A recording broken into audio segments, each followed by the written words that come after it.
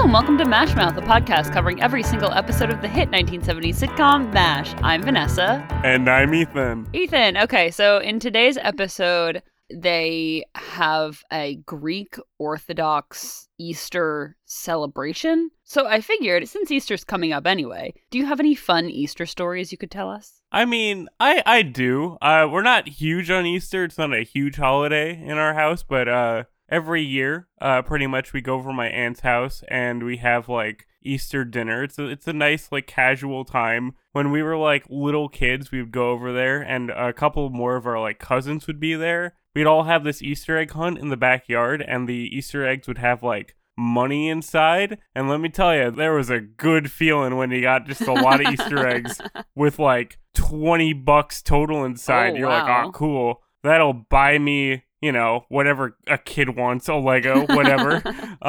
It was a good time, but you know, you stop doing that when you get older, unfortunately. You know, my mom still puts out like Easter baskets on Aww. Easter with like candy inside, which is very nice, even though we're all kind of grown up now, but you know. And let me tell you, those Reese's peanut butter egg guys are the best thing in the world, and I look forward to them every year. Hot take is that peanut butter eggs are the best version of the Reese's peanut butter cups. I agree. Absolutely. You get more bang for your buck through those. It's the perfect combination of chocolate and peanut butter. I could go off on a whole tangent on that. But I don't celebrate Easter. Like, I honestly, when I was thinking about this topic, I was trying to like pull out any type of Easter memory, and I literally can't think of a single one. But I know that so that we didn't feel left out, my mom would, you know, hide Easter eggs for us and like do like Easter baskets and stuff like that. It's really bad, but like the only real Easter memory I have is like the year my grandfather passed away was like on Easter. So I think that we like didn't celebrate after that. I don't know. It was Easter's just kind of a weird holiday for me. So not to bring the vibe down, but I just can't remember any good Easter memories. I'll bring the vibe up with a sad but funny story about Easter. One time, my cat, and this was when we were like little kids. This is when my brother was like 5 years old. Mm-hmm. My cat went outside, and my cat's a little hunter. He was like a little panther of a cat, and he killed a bunny rabbit on Easter morning. Oh my gosh! And my brother legitimately cried because he thought the cat killed the Easter bunny. Oh, That's no! a true story. I'm not making that up. Oh my goodness, that's terrible. Oh my god, that's actually so funny. I feel so bad. Oh my god. I can imagine your brother just like sobbing. Oh, that's so sad. It's one of the greatest things to ever happen, and I know that sounds horrible, but let me tell you, it's a funny story to tell. That is a real sitcom moment right there. Yeah, I've had a couple of those in my life. And speaking of sitcoms, let's get into today's episode. So, in this episode, Private Charles Lamb, since the 4077 had treated a battalion of Greek soldiers, a Greek colonel sends a traditional Greek feast to celebrate the Orthodox Easter. Let's see how many times I can say Greek in one sentence. The main course is lamb, which does not sit well with our animal-loving radar. So, Ethan, what did you think about this episode? Okay, so this episode is cute. I didn't really like love it. I didn't really dislike anything about it. It was pretty much straight down the middle, and I thought it was really cute that Radar is such an animal boy that he's like, I'm gonna save this lamb, even though I'm a human vacuum and will eat literally anything you put in front of me. The second I see those cute eyes, you're like, no, I gotta save this man. And then the subplot with like Frank and everything, I thought was like interesting, but it didn't really have much commentary substance to it. It was like a nice counterpoint, but not a lot of, forgive the pun, but like meat on its bones there, you know what I'm saying? So I thought this was like a good episode, but not a great one. Yeah, I liked this episode too. I have a complicated relationship with this episode just because I really like it, but for no particular reason. Maybe just because I remember the ending so clearly watching it as a kid. And I feel like this was one of the ones that I don't remember being on as much or rewatching it in reruns. So watching it now, I just had a really good time watching it. I thought that the writing it wasn't anything spectacular, like with the commentary type of stuff, but I thought that what MASH does best, they did in this episode of like the dialogue feeling very real, very natural, as if these characters are like really talking to each other. I don't know. It just like did something for me in this episode. I respect that. That's really cool. I love when a show can do that and you're just kind of riding on the vibes and liking the characters. Yeah. I do feel that. Maybe throughout this discussion, you'll convince me that this is a top tier episode.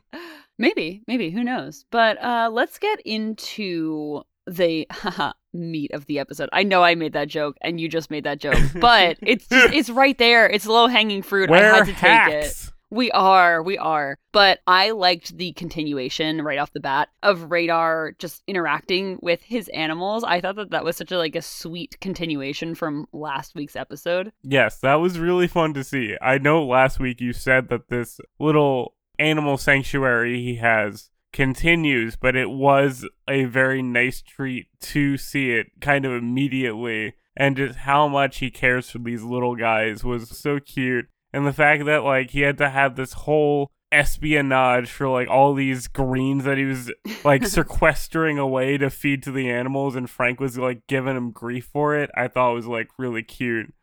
It was all very adorable. And just everything with him and like the skunk, I think it was yes. really cute, but also gave me anxiety. I thought it was so funny. I had this down in my notes that like Radar is just happily picking up this stinky skunk that could spray him at any moment. And I thought that it was so funny because I think I said this last week that they're supposed to be like baby animals, but they're for sure not baby animals. And like that's the in-text way that they're kind of justifying Radar just picking up all of these wild animals and them not like biting him, but them also still supposed to be wild. It's very funny. And then later on, there's a whole scene where he's like trying to feed this skunk lettuce or something. Yeah. And like the skunk like legit starts like scratching itself in Radar's arms. And I was like, that's some good stuff right there. Because I don't think that was like animal training. I think that guy was just actually itchy. Yeah. And Radar, it was so cute when Radar was like laughing about it. I loved it. Any interaction with Radar and the animals. And we'll get into it later on. But Radar and the lamb. Oh my God, that lamb was so cute.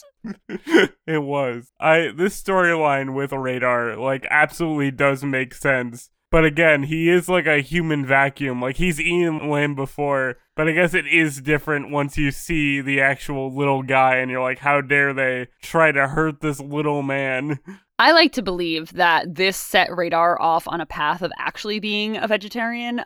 So maybe not during the war, but then he realizes after that, wow, I can't eat these animals. I have to be a vegetarian. But I did think it was funny too, because I mean, this comes into play later on, but I'm pretty sure Radar like lived on a farm in Iowa. Like his family has a farm. So I'm like, does he not realize that like the animals get slaughtered on the farm? But then I was thinking, okay, maybe it's like just not that kind of farm. Maybe it's like a dairy and egg farm.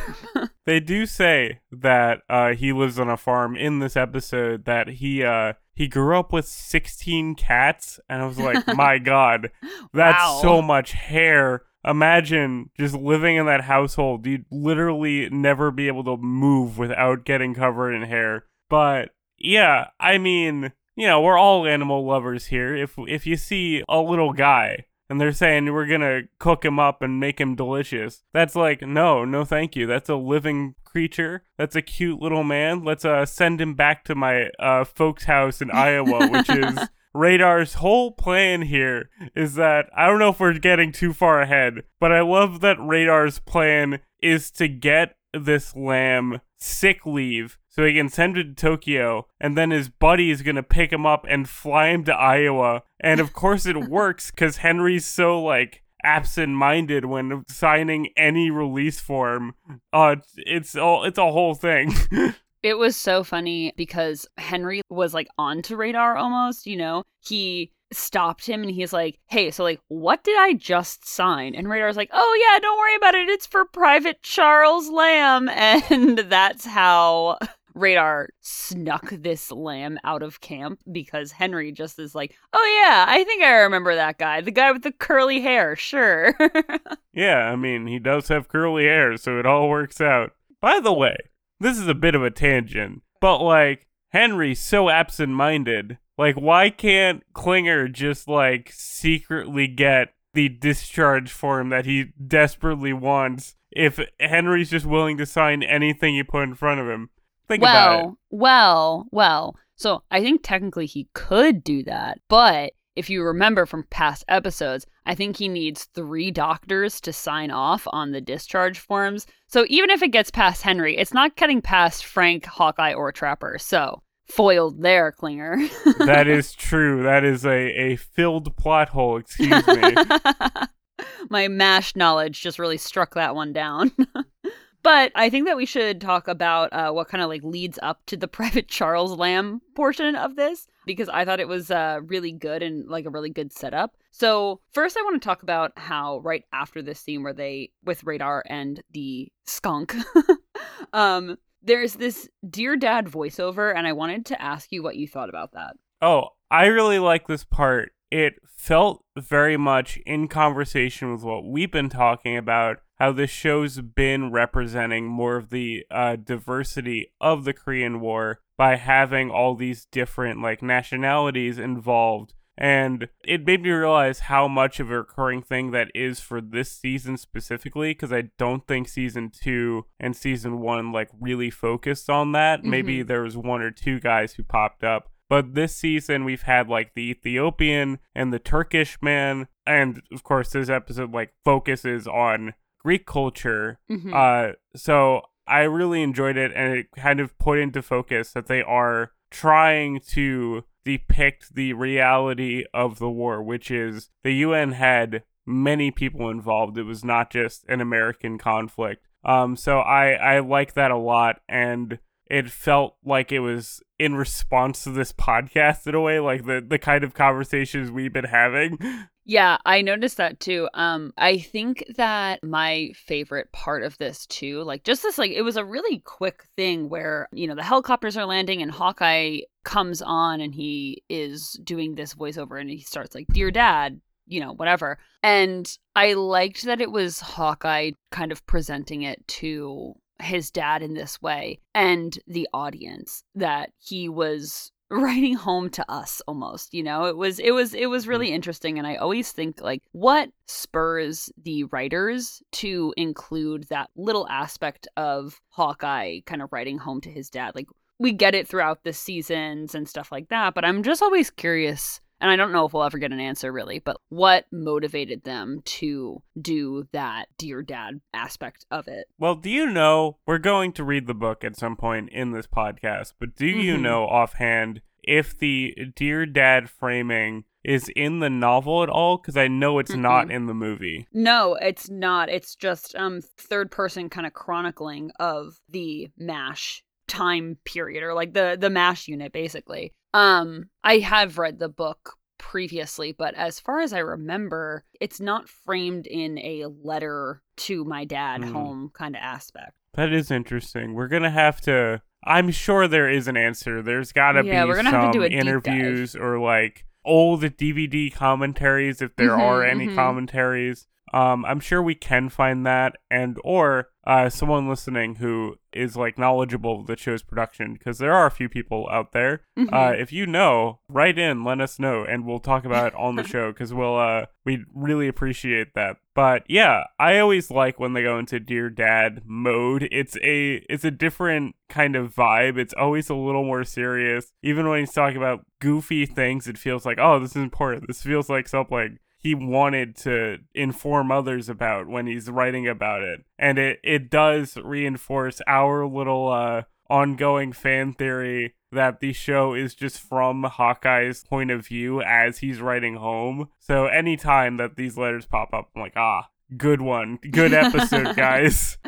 And this was like it for the Dear Dad portion of it too. It was just that one little clip, and I thought that was so interesting to include. But after that, like you said, we get more of the Greek culture with these Greek soldiers. So basically that sets off the chain of events why this lamb is in such a central part of the episode, because this Greek colonel comes in to see Henry and says, hey, it's the Greek Orthodox Easter, and while my men are recovering, I want them to be able to celebrate and recuperate with this celebration. And Henry's like, yeah, sure, okay. He doesn't really know what to do with it. He's like, okay, sounds good. He goes, happy Athens. Free and I'm food? like, dude. Heck yeah.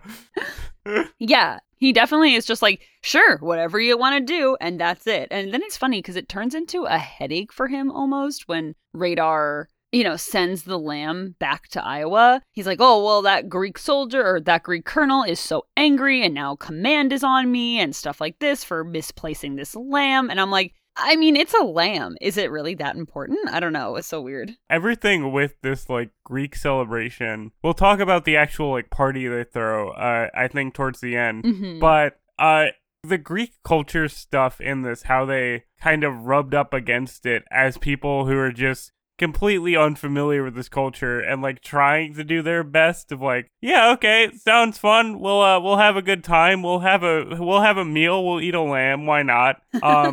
But stuff like Frank coming in and thinking that it's pagan and satanic, I thought was really funny. Just how close-minded he actually was, because they're literally celebrating Easter, a Christian holiday. Yeah. And he's like, well, there's gonna be orgies and whatnot, on rituals and blah blah blah, and it's Easter. It was just so not out of character for Frank, but just so out of this world that he was like, Easter equals orgies and Satan. I'm like, I don't Orthodox Easter. I don't know. Doesn't sound like, I don't know, orgies and Satan to me. It sounds like Easter to me. I don't know. It was sounds just like a party. I guess in context, they just needed some kind of reason for Frank to be mad to go to Father Mulcahy's tent. But, we'll get into that in a minute. But I just thought it was so funny because I'm sitting there oh yeah, Frank doesn't want people to celebrate Easter in a way that's unfamiliar to him. Yet he is having an affair and he's married. So, let's talk about adultery, Frank. I don't think it says anything against, Greek people in the Bible, does it? Frank is a hypocrite when he should be studying the Hippocratic Oath. Oh! I did, speaking of that though, actually, I did think it was really funny and interesting that they were kind of making all of these Greek references in the episode with Hippocrates and Oedipus and stuff like that. It was very funny and very well done on the writer's part. I really liked that. Yeah, I like the little, the more you know education about, medicine started in Greece. It all stemmed from these people. And it was anytime that, TV is hey, here's some silly information that you might not know. I'm like, cool. Learning something while watching a sitcom. That's fun. That is always one of my favorite things, because I know that in the 70s, of course, you couldn't go and independently verify anything that you heard. But I mean, you could go to but a library, but yeah, you could, but it wasn't the time for that. Yeah, it wasn't as easy as what I like to do of being I wonder if that's true, and then Googling it and finding stuff out on my phone. So I do like those little tidbits in there. It's a good time. I like it a lot. And then the calling out of all the different Greek names throughout the episode, I thought was really funny. The Plato and Pluto and Socrates and blah blah blah. Yeah, like you said earlier, that the dialogue felt very natural for the characters in this one. This felt just like conversations these guys would be having. If this is real setting and they were Greek people on the mind, they're gonna make jokes about Socrates and all this stuff. It all felt pretty in line with how they tend to vibe. Yeah, I definitely agree with you. That was part of why I liked the dialogue so much in this episode. I think that we should maybe stop the discussion about the lamb for right now and go into kind of the B plot, because they all kind of course, as a sitcom does, both plots come together at the end. Mm-hmm. So do you want to talk about Private Chapman a little bit and the incident that poor Private Chapman had? Yes. So this was interesting. I thought the way they structured this B plot with how it intersects with Frank being weird about Easter was really clever, but it starts with this guy. He's laid up in bed, and I believe Trapper examines him and realizes that, like, the wound he has is self-inflicted, and he was trying to basically get out of the army by, like, shooting himself in the leg, and he just missed vital arteries where he'd have to lose the leg, and he's obviously very conflicted about all of this because he kind of knows that they know that he shot himself, and he's, like, thankful that he won't lose his leg, but also is like, I have to continue my army tour now. So I thought this was interesting. I don't know if it really hit that hard for me. I feel like we didn't get to know this guy very well, but it was like a nice, different flavor kind of B-plot compared to the much lighter, much sillier Lamb escape plot line of the main story. Yeah, I think that to just back it up a little bit, it's introduced in this scene with Hawkeye coming to relieve Trapper. And just again, to drive the point home that I liked the dialogue in this episode, I thought that their interaction was really good. And like you said, he knew that this kid, Chapman, that he like messed up by shooting himself. He was like, yeah, I really shouldn't have done that. You know, he realizes that he could have lost his leg, all that kind of stuff. And then because like I said in the beginning, I didn't remember this episode too much. Like I remembered it, but I didn't remember the plot lines of it too much. So when Hawkeye says like, hey, that was dumb, please don't do that again. And the kid's like, yeah, no, I get that it was dumb. I'm not going to do that again. He even says, you're not going to see me in here again. And I was like, okay, what's going to happen now? I was like, there's no way that this plot line just wraps up very nicely with a bow on it. And then, of course, we get the Frank aspect of the problem, the situation, of course, because when can Frank not insert himself into a situation that doesn't need him? Exactly. So Frank, worried about Easter orgies, wants to go to Father Mulcahy and lodge a complaint to like the religious figure there that like they're doing religion wrong. So which was funny because he was like, well, Father Mulcahy does have a terrible tendency to forgive people, but I'm gonna try anyway. So he goes there and Father Mulcahy's not there, so he starts like writing a letter to him, and this kid walks in and he thinks that Frank is a priest, which maybe the worst mistake you could ever make, and confesses that he shot himself intentionally, and that sets good old Frankie off on who cares about religion anymore? I have a new quest of bad things to do. Yeah, exactly. And like you said, I thought that this was interwoven really well. Like the Greek plot line, the Easter plot line, and Frank kind of setting off this issue for this kid. And I liked how it resolved itself pretty quickly, which is why I definitely understand why you're not too hot about this plot line, because I don't necessarily think it was like trying to be hard hitting. It was just needing to fill some space. And I'm glad that they used this to fill space. But it resolves really quickly because Frank says to Hawkeye and Trapper, like, oh yeah, I'm gonna throw the book at this kid for shooting himself and he's gonna be in trouble and all this kind of stuff. And then Hawkeye and Trapper just very easily say, oh yeah, you're gonna get in trouble for impersonating a priest, which I didn't look into to see if that was like real, but I take the show for its word, because I do think that like you can't impersonate a clergy person because there's like confidentiality issues there. Yeah. So that was really funny. And I just like always how Hawkeye and Trapper just easily foil Frank's plan when he's trying to do a Frank thing. Literally within a few words, his plan was over. All they said was, well, we'll tell that you impersonated a priest, and also they made a pun about, like, you can fool a few people, Frank, but you can't fool us. which was quite cute and fun.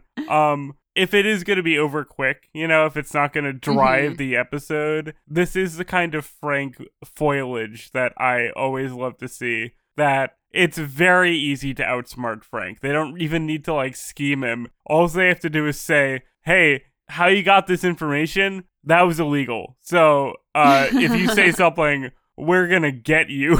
Yeah, I like that this is kind of relegated to a B plot over very quickly because I don't want to say it was getting boring, but I like the kind of transition out of Frank and Margaret having a regular army issue that's over dramatic or whatever. Hawkeye and Trapper being the foil to that plan and just kind of wrapping up in the end. I think that we started getting a lot of that in season 2. That was basically every other episode. And then in this season, you're getting a little bit less of that. While it's still for sure present, I just think that the writers started being a little bit more dynamic and not sticking to that plot structure, which I have really appreciated in this season. Yes, they clearly are trying different things to try to expand the way they tell stories in the show. And it's going to go on for so long that, of course, they would have to. And I always bring that up, that the show is very long running. But you're a contender that the show is good all the way through and always kind of evolving itself. So I am, as always, very interested to see how the show changes once they kind of fully move away from these Frank plot lines, when we get different characters that fill the antagonist role. Yeah, it's interesting too because this is kind of just an aside, but I can't really think of, like I said, with the whole plot structure of an episode being Frank and Margaret want to do something that the audience and Hawkeye and Trapper don't agree with. Hawkeye and Trapper are the foil, and then it ends in Hawkeye and Trapper's favor. I can't think of a safe structure like that in the next coming seasons, really. So that to me is very interesting. I'm literally just thinking about this for the first time. And yeah, so I'm excited to get to the rest of the seasons. But there is one more thing about this scene, or this plot with Frank, when he was writing the letter to Father Mulcahy and he was talking to himself and he was making himself laugh. I actually really liked that because I thought it was really cute. That was really cute. I always say it, but Larry Linville is almost too good of an actor for the character Frank Burns. They need to give him more, because he is such a cute, funny man when you give him the right material. And when he's trying to figure stuff out on his own, was very, very funny. I would love to see Larry Linville in just a completely opposite role of Frank. Oh my god, it would be, I bet he would just kill it because it would be so good and so funny. Absolutely. So, let's get into kind of the falling action aspect of the episode. Ooh, look at you, plot structure. Did you buy a screenwriting book recently? Oh my goodness. Okay. So, like we said before, Henry was very concerned about this lamb being gone. And I do just have to say that the line that McLean Stevenson delivers when he is in kind of a panic mode is so funny. And I was going to wait for lines, but I have to say it now because he says, "I've got command on my tail and a hospital full of Greeks waiting on a lamb who's sitting on a plane on his way to Iowa to become Radar's little brother." How amazing. That was so quick. I don't think I fully registered that, but that is a quality top 10 line, honestly. I just loved it so much because you know how we had said in previous episodes, Henry sits on lines because he's a dad, so he's telling dad jokes. That felt very spontaneous of Henry, so it was very, very funny. That's great. There was a lot of good lines in that. I can't wait to talk about the lines in this episode. Same, me too. I have so many. But Hawkeye and Trapper say, Henry, don't worry about it. We're going to figure it out. Don't worry. And then the next scene is in the mess tent and everybody's celebrating and everybody has been clearly drinking a little bit. And the scene is just very fun. The Greek celebration of Easter is just very upbeat, very colorful, very fun. I really liked it. And Hawkeye and Trapper bring out this lamb Made of Spam, baby! It's a Spam lamb, and it's shaped into a lamb. And that is like one of the only things that I remember from this episode, watching it as a kid, was the Spam lamb literally shaped to look like a lamb. So funny. It looks disgusting. It's I so hated gross. seeing it, but also incredible. One of the best jokes the show's done, I think.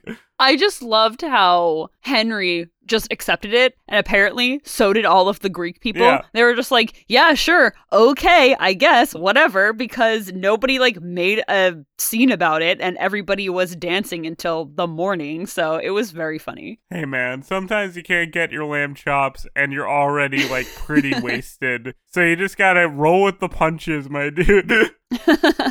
Like I said, this scene was so fun. I loved when one of the Greek soldiers pulled Frank onto the dance floor and he was just jumping up and down and dancing and stuff. It was so funny. Yeah, I love scenes like this. I love the party scenes, and this is one time that like we really get to see the party, because a lot of times when they're throwing a shindig or whatever, it's interrupted by like wounded, or like the plot will come back in. But like this time, it was just like, and the end of the episode is a party that goes until dawn. Okay, everybody, see you next week. I kind of like that they didn't get interrupted by wounded this time. It would have been very fitting for them to have gotten interrupted, but I like that they were just had this moment where, you know, they went through this really silly issue in the episode, and then they were finally rewarded by being able to just like have a good night and have fun. So I liked how it turned out. Also, just have to say, there's no way that little baby lamb was feeding all those people. So honestly, Radar did that lamb a solid, because he would have just gone to waste.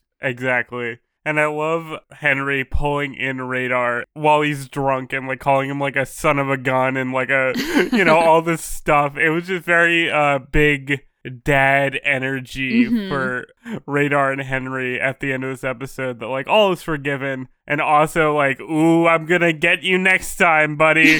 Love to see it.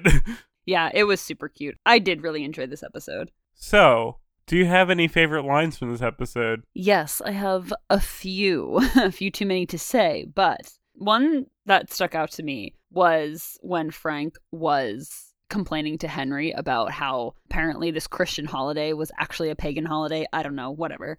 And Frank says, today it's a lamb, tomorrow you'll sacrifice a virgin. And Henry just goes, in this camp? Which kind of confirms that our boy Radar may or may not be a virgin anymore. You right. One other one that I thought was pretty like scandalous for TV was when, I forget what the context was. I think when they were just like bringing in the food for the Easter celebration. Hawkeye says to Radar, the Greeks created the Oedipal complex. That's where a boy likes his mother's cooking more than eating out. I was like, oh wow. My God. I completely missed that one. That one flew right over me. Yeah, Holy and heck. I feel like it might have flown over like a lot of the viewers potentially at the time, because we did not have, you know, like instant replay in the 70s, and I had to rewind that one. I was like, did he just say what I think he just said? Yeah, dude. Yeah, I thought that was really funny, and again, just a testament to the good writing of this episode. Yeah, dude, this one's packed. I wanted to shout out something that we don't tend to shout out in this show, is the PA announcement lines. I thought they were so funny in this episode. They were. That at the end of a PA announcement, the guy goes, and back to the Korean War, because you asked for it. And then another one that was like totally just in the background, blink and you miss it, was, Sergeant so-and-so, please report to the dentist tent. Your uppers have been ready for almost a week. Just like a weird thing to put in the background. Yeah, like why was that there? And then one Hawkeye line that I do want to shout out is that while Frank is trying to interrogate them about this soldier who like wounded himself, he's like implying that they know and they're guilty. And Hawkeye's like, you need to be more specific. I'm so neurotic that you could say anything and there's a good chance that you'll hit guilt. Just very relatable to me. Yeah, seriously. Same. I liked all of the lines with Hawkeye, Trapper, and Frank when they were saying like, oh yeah, if you turn this soldier in, we're going to turn you in, stuff like that. I thought that was just jokes on jokes on jokes. Very good. Very good. Very solid episode now that we're talking about it. I'm like, oh, actually, this is a premium ep. Yeah. So going from that, do you have any trivia for us in this episode? I do. So I have some trivia about the Greek Expeditionary Forces, or the GFE, which was the Greek UN troop forces in Korea during the Korean War. So Greece was the 5th largest troop contributor to the UN forces in the Korean War. Apparently, it was easy for the Greek forces to adjust to moving around Korea because of the mountainous terrains in their home country, so they just adapted to Korea very easily. Pretty cool. The GFE was comprised of troops from both the Hellenic Army and the Hellenic Air Force, so the Greek soldiers provided support on both the ground and in the air. Very cool. The army unit of the GEF was called the Spartan Battalion and was led by, I'm going to pronounce his name so wrong, but it was Georgios Koumanikos. He was also a peace activist after the war. Very cool guy. So after relations deteriorated between Greece and Turkey, Greece pulled most of its troops out of Korea by 1955 to deal with that kind of conflict. And the Air Force unit received a U.S. Presidential Unit Citation for its participation in evacuating U.S. Marines from the Battle of Chosin Reservoir in December 1950. The Greek forces were very interested also in helping Korean civilians, and they were known specifically for helping Korean orphans. This is thought to be because of the kidnappings of Greek children by communists during the Greek Civil War. And the GEF was also instrumental in preserving the Korean Orthodox Church during and after the war. In 1970, South Korea put up a Greek war memorial and engraved the names of Greek soldiers who died during the war on it. And this movie called The Glory Brigade, it was made in 1953. It was an American film. It's about the Greek forces helping the Americans in the Korean War. Oh, that's very interesting. I've always enjoyed hearing about that because, like you keep saying, we have not learned anything about the Korean War in school. So all this information is always so like, this is a real event that real people were involved in and was a complicated time. So always thanks for sharing. Yeah, of course. Like I always say, I had no idea. I didn't, very US-centric US history, I guess. But yeah, I had no idea about this aspect of the Korean War either. So very cool. So I also have some other trivia about some of the guest stars in this episode. So Titos Vandis played Colonel Andropoulos, who was the Greek colonel who came and kicked off the whole lamb fiasco. So Vandis began his career in Greek theater in the 1930s. He won an award for Best Actor for his work in a Greek film at the TIFF, which is an international film festival in Greece. Vandis moved to the U.S. when a dictatorship apparently took over in Greece. I can't really find too many sources to confirm that, but it was stated in a couple of places that I saw.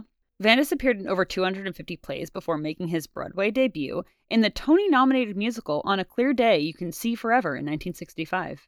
I love old musicals with just crazy long titles. That's one of my favorite things.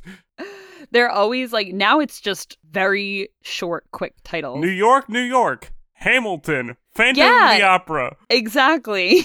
On a Clear Day You Can See Forever. Those things are not like the other.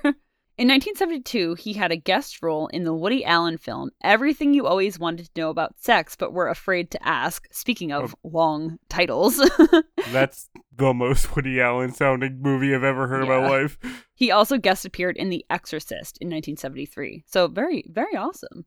For TV, Vandis had a recurring role in the detective show Beretta, and he also guest appeared in shows throughout the 70s and 80s, including The Mary Tyler Moore Show, The Odd Couple, Barney Miller, The A-Team, and our favorite, Trapper John MD. Every person was on Trapper John MD. Oh my God. Every time I do trivia, I specifically scroll through their IMDb page to see if they were on Trapper John MD because I'm so curious all the time. Get ready for our sequel podcast. We're going to talk about every single episode of Trapper John MD in the year 2030. And unfortunately, Vandis passed away in 2003, and this trivia that I did mostly focused on his, American work, but he was very, very prolific in Greek, theater, movies, TV, so he was very celebrated in his home country of Greece. That is very, very cool. We love hearing about all the international people. Yeah, I agree. And so I also have one more actor to talk about, too. So Theodore Teddy Eccles played Private Chapman in this episode. So Eccles was a child actor born in 1955. His best-known roles were in the 1969 film My Side of the Mountain, where he played the starring role, and the voice of Aaron in the Rankin Bass Christmas special, The Little Drummer Boy, which is one of my personal favorites. A classic. Yeah. Other acting credits for Eccles include Mr. Ed, The Munsters, and The Beverly Hillbillies. Eccles retired from acting and is currently an executive producer at CBS. Imagine your boss being like a kid on The Munsters. That's a delight. That's the goal. That's the dream. All right, Ethan. So, I feel like we might have different martini ratings for this episode. What was yours? I was going to say 3 out of 5. I was feeling a 3 out of 5, just above the average. But after our discussions and just how many good lines there were in this one, I'm feeling a 3.5. I'm feeling a strong 7 out of 10, baby. I am right there with you. I also said 3.5. So, wow, Excellent. we're right there with each other. That's great. That's awesome. We love consensus. We love cohesion. So, just to wrap up, we'd like to give thanks to Jacob Virabalco for being our technical consultant, Melissa, my sister, for cover art, and of course, our listeners. Our music, social media, and contacts for the show are linked in the description as always. And join us next week for Season 3, Episode 15, Bombed. But until then, eat a spam lamb for Orthodox Easter. Goodbye, farewell, and amen. Bye, everyone.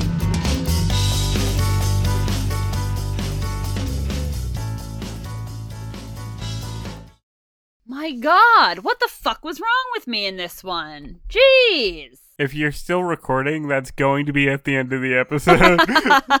Well, there we go.